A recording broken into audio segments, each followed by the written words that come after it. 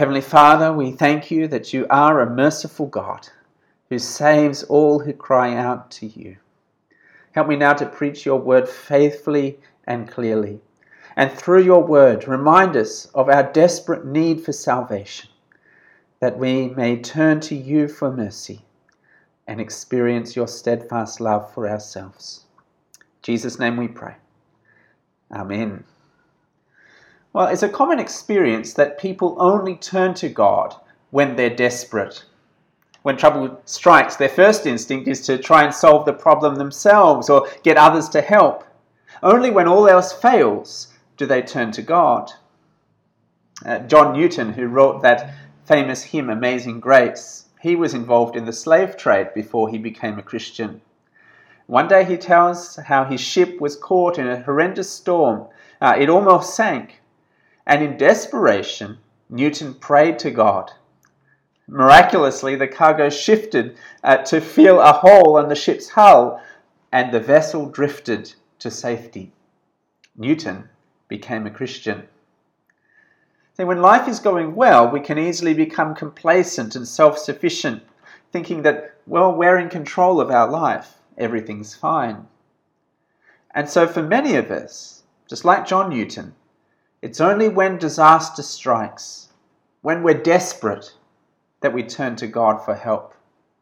When we lose our job, when we fail an exam, when we experience a relationship breakdown, when we get a bad diagnosis. What about you this morning? Have you recognized your desperate need for salvation? Are you depending on Jesus, or are you just depending on yourself? Well, last week we saw that God is the sovereign God who rules over all the nations, and we saw the futility of trying to run away from God. God will come in judgment wherever we run. Instead of going to Nineveh, Jonah had tried to flee from the presence of the Lord, taking a ship in the opposite direction, but he soon found out he could not escape as God hurled a huge storm that threatened the life of all the crew. And we saw that the only hope of escaping God's terrifying judgment was to call upon God for mercy, like the sailors did. We can't save ourselves, neither can lifeless idols. We need to plead for God's mercy. And chapter 1 ended with the sailors receiving God's salvation and Jonah thrown overboard to his imminent death. Well, we read what happened in chapter 1 verse 17. And the Lord appointed a great fish to swallow up Jonah. And Jonah was in the belly of the fish 3 days and 3 nights. God shows incredible mercy to Jonah. He deserved to go down to his death, but God instead decides to show him mercy. He rescues him in the most unlikely of means, in the belly of a fish. And why does God save Jonah? Why does Jonah receive such incredible mercy that he doesn't deserve? Well, the answer to those questions is in chapter 2. We see that God is the saving Lord who is full of steadfast love to all who bring to him their desperate cry for mercy. So that brings us to point 1 this morning, Jonah's desperate prayer. Jonah's desperate prayer. This prayer is full of language from the Psalms. Obviously, Jonah knew God's word well, and he uses it in his prayer. Mature prayer is like that. Verse 1, Then Jonah prayed to the Lord his God from the belly of the fish, saying, I called out to the Lord out of my distress, and he answered me. Out of the belly of Sheol I cried, and you heard my voice. Now, Sheol, that was the place where people go when they die under the judgment of God. But God hears Jonah's desperate prayer. God rescues him. In verse 3, he recounts again what happened. Verse 3, For you cast me into the deep, into the heart of the seas, and the flood surrounded me. All your waves and your billows passed over me. Jonah was as good as dead, covered by the waters of death, drifting down to the heart of the earth. Then verse 4, I said, I am driven away from your sight, yet I shall again look upon your temple. Jonah ran from God's presence, but as he sinks to his death, he realizes that separation from God's presence means certain death. Of course, that is what makes hell so bad. Hell is being away from the presence of the Lord, cut off from his goodness and love eternally. But as Jonah prays, he finds hope. He may again look on God's temple. He may again be in his presence. And in verses 5 to 7, that hope is fulfilled as God rescues Jonah from death. Verse 5, "The waters closed in over me to take my life. The deep surrounded me. Weeds were wrapped about my head at the root of the mountains. I went down to the land whose bars closed upon me forever. Yet you brought up my life from the pit, O Lord my God." It's a very poetic way of him describing him sinking down to the bottom of the ocean. We've seen since chapter 1, since Jonah decided to reject God's word, his journey has been one of down, down, down.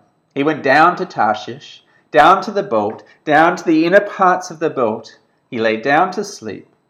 He was thrown down into the waters. And now he goes down to death. And the book of Jonah teaches us that disobedience to God only leads one direction, down. And if we persist, it will lead down to death. And yet Jonah also teaches us that such is the mercy of God that if we turn to him at any point in that downward journey, he is more than ready to save. Look again at verse 7. "When my life was fainting away, I remembered the Lord, and my prayer came to you into your holy temple." The moment Jonah prayed, God answered. Just like with the sailors, the moment they prayed, God answered, God saved them. Jonah prays, and God saves.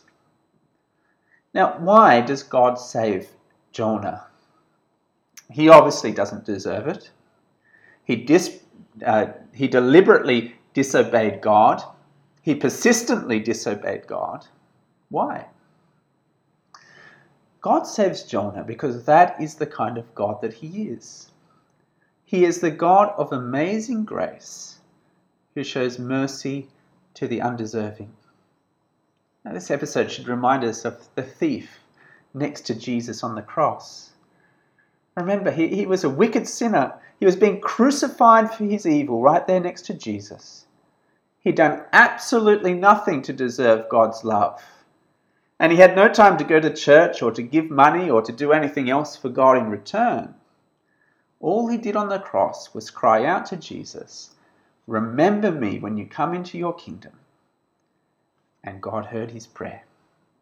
Jesus said, "Today you will be with me in paradise." God is the merciful God who forgives sinners. God is the merciful God who saves people even on their deathbed. God is the merciful God who sends his Son to rescue guilty sinners, if only we will turn to him. Well, that brings us to point 2, Jonah's saving Lord. Jonah's saving Lord. Verse 8, "Those who pay regard to vain idols forsake their hope of steadfast love." And here we have a wonderful statement of who God is. God is the God of steadfast love. He's the God who loves to forgive. But this verse is also a reminder that we can lose God's love by rejecting him, by turning to idols. They're called vain idols here because they're dead. They cannot move, they cannot talk, they cannot save, they cannot love. And yet, of course, our hearts are idol factories, constantly being drawn away from the true God to worship and serve other things apart from him. They may be physical idols, the kind of idols that we find in temples. They may be shrines to our ancestors. But they may be things like money or approval or power or comfort. We may idolize money or a career or a relationship or an achievement. Anything that we look to for salvation, for hope, for joy, for satisfaction, for security. Anything that we fear or love or serve above and apart from the true God, that's our idol. Verse 8, those who pay regard to vain idols forsake their hope of steadfast love. Jonah reminds us, nothing in this world is so worth having that we lose the steadfast love of God. He is the giver of all things. In his hand is eternal life and eternal death. If there is anything that you are tempted to love more than Jesus, put it in its rightful place. Put it under Jesus' rule. Deny yourself. Take up your cross. Follow Jesus first as the Lord of your life. Because we're promised here, if we will experience the steadfast love of the Lord. He will save us from his judgment, even though we don't deserve it. Because that is the kind of God he is. The saving Lord. The God of steadfast love. Well, how does Jonah respond to this great salvation that he receives? Well, just like the sailors, he vows to serve the Lord from now on. Look at verse 9. But I, with the voice of thanksgiving, will sacrifice to you. What I have vowed I will pay. Salvation belongs to the Lord. See, in response to his salvation, Jonah is full of thanks and praise to God. And he vows to live for him from now on. That's so right, isn't it? If God has been so loving and in saving us from judgment, saving us from death, then of course our lives now belong to him. Of course we should be thankful and use our lives for his service and for his glory. Jonah's psalm ends with that climactic statement, the very central message of this book. Salvation belongs to the Lord. It means that God alone is the one who can save. The sailors couldn't save themselves. Their gods couldn't save them. Jonah couldn't save himself. The Ninevites couldn't save themselves. Salvation belongs to the Lord. Salvation is God's decision. Salvation is a gift of God's grace, which he gives in his love to those who will cry out to him for mercy. Well, in verse 10, Jonah's salvation is complete. The Lord spoke to the fish, and it vomited Jonah out upon the dry land. Jonah is saved miraculously and mercifully by the God whom he had rejected, the God from whom he had been running. Well, how does this passage apply to us? Well, before we answer that question, we must first ask, how is this passage fulfilled by Jesus? Now, we saw last week that Jonah is a type of Christ. He's a picture foreshadowing Jesus, and we'll only apply it rightly if we first see how it applies to him. Remember Jesus' teaching in Matthew chapter 12. Jesus said, "For just as Jonah was 3 days and 3 nights in the belly of the great fish, so will the Son of Man be 3 days and 3 nights in the heart of the earth. The men of Nineveh will rise up at the judgment with this generation and condemn it, for they repented at the preaching of Jonah, and behold, something greater than Jonah is here." So Jesus sees himself as the greater Jonah, someone who's like Jonah, but better. See, like Jonah nearly died under the judgment of God, so Jesus, well, he did die as he bore God's judgment on our sin. Like Jonah spent 3 days and 3 nights in the belly of the fish, so Jesus would spend 3 days and 3 nights in the grave. As Jonah was rescued by God and raised up to life, so Jesus was rescued on the 3rd day and given new life. See, what happened to Jonah prefigures what would happen to Jesus, the one greater than Jonah. So just as we see in the salvation of Jonah, the love and the mercy of God to sinful people, so we see in the death and resurrection of Jesus the perfect expression of God's grace and love. Salvation belongs to the Lord, to the Lord Jesus Christ. He died, he rose, that any who cry out to him for mercy may live. It's only through Jesus that we can experience the steadfast love of the Lord. Well, let us then apply this passage to ourselves, asking 3 questions. Firstly, have you recognized your desperate state? Have you recognized your desperate state? See, like Jonah, our sin is leading us on a path down to death. Apart from God's grace, we too are headed to eternal judgment, destined to be cut off from God's presence and spend eternity in that place of conscious torment that Jesus called hell.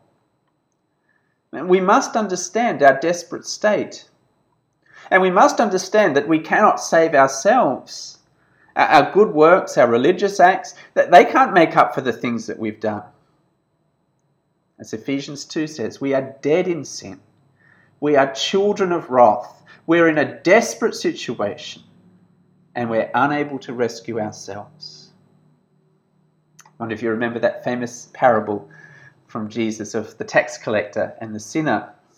Luke 18, the Pharisee standing by himself prayed thus: God, I thank you that I'm not like other men, extortioners, unjust, adulterers, or even like this tax collector.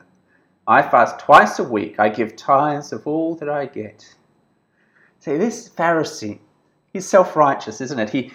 He thinks that because he's so moral, so good, so religious, that he can earn his way into heaven through his good works. How wrong he is. Now, the tax collector could not be more different. Told in verse 13, the tax collector, standing far off, would not even lift up his eyes to heaven, but beat his breast, saying, God, be merciful to me, a sinner. The tax collector, he recognizes his desperate state. He recognizes he can't help himself. And so he does the only thing that he could do. He cries out to God for mercy. And Jesus ends the parable declaring it was this man, the tax collector, who went home to his house justified rather than the other. It was the tax collector who cried to God for mercy, who went home right with God. And Jesus is teaching us that the first step to salvation is to realize that you cannot save yourself. You cannot earn your way. Have you recognized your desperate state? Have you recognized that you cannot get to heaven on your own? If you haven't, then please don't leave it until it's too late. Turn to Jesus while you still can. Pray to him, Lord, have mercy on me, a sinner. He will forgive you. For know that there will be a time when it's too late. If you die or Jesus returns, before you turn to him, don't leave it. Or secondly, have you experienced God's steadfast love? Have you experienced God's steadfast love? Now, through his salvation, Jonah experiences the steadfast love and mercy of God. And that's the same for us. As we receive God's salvation in Christ, we experience the depths of God's love for us. Paul writes in Ephesians chapter 2, verse 4 and 5, but God, being rich in mercy, because of the great love with which he loved us, even when we were dead in our trespasses, made us alive together with Christ. By grace you have been saved. So the death and resurrection of Jesus proclaims to us how much God loves us. Even though we were undeserving sinners, Jesus died on the cross for us. That is such amazing love, isn't it? I think that sometimes we doubt God's love and we face difficult circumstances. when we lose a loved one, when we're anxious or depressed, and we begin to think, if God loved me, why would he let this happen to me? But we can be sure that God loves us, because God sent his one and only Son, Jesus Christ, to rescue us on the cross. We were on a path to eternal judgment in hell, and God didn't have to save us. God could have given us what we deserve. But because he is rich in mercy, because of his steadfast love, because of his grace, he gave us what we didn't deserve. You see, Jesus died and rose so that our story can be just like Jonah's. A story of salvation from death to life, saved by the sheer grace and love of God, because that's who he is. So look at what happened to Jonah, and look at what happened to Jesus, and see that that is what God has done for you. He's taken you from death to life because of his love. Know for sure God will always love you. Nothing in all creation will separate you from God's love in Christ. So have you recognized your desperate state? Have you experienced God's steadfast love? Finally, have you offered God your life? Have you offered God your life? Now, having experienced God's salvation, Jonah turns to God in thanksgiving and praise. He writes this wonderful psalm that we've looked at today. And he ends by vowing God his service. Jonah's life is transformed by this experience of salvation. After this, he's no longer running from God, but he serves God's purposes. He goes to Nineveh and preaches. Likewise, Paul writes in 2 Corinthians chapter 5, verse 14 and 15, "For the love of Christ controls us, because we have concluded this, that one has died for all, therefore all have died. And he died for all, that those who live might no longer live for themselves, but for him who for their sake died and was raised." See, if we've truly experienced God's salvation and his steadfast love, then our lives will never be the same. We will be filled with such joy and thanksgiving to God in all that we do.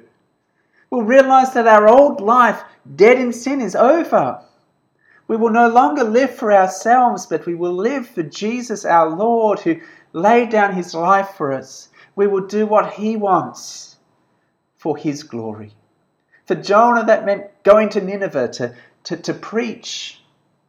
For us, it means making disciples of all nations, using our time, our energy, our money, our very lives, everything that we do, to serve our Lord Jesus and to make known to others the riches of his grace and mercy and love shown at the cross.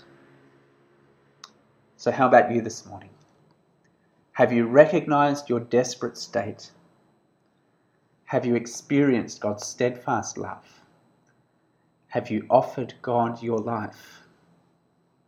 As Jonah did, as John Newton did, when he wrote that wonderful hymn. Amazing grace, how sweet the sound that saved a wretch like me. I once was lost, but now am found, was blind, but now I see. Let's pray together. Our Heavenly Father, we want to thank you so much for the amazing love and grace that you have shown us in Christ. We thank you that you sent him to die and rise, that we might be rescued from your judgment and restored in your service. Lord, have mercy on us. Forgive our sins. Lord, fill us with the knowledge of your steadfast love. Lord, use us in your service. For salvation belongs to the Lord. In Christ's name we pray. Amen.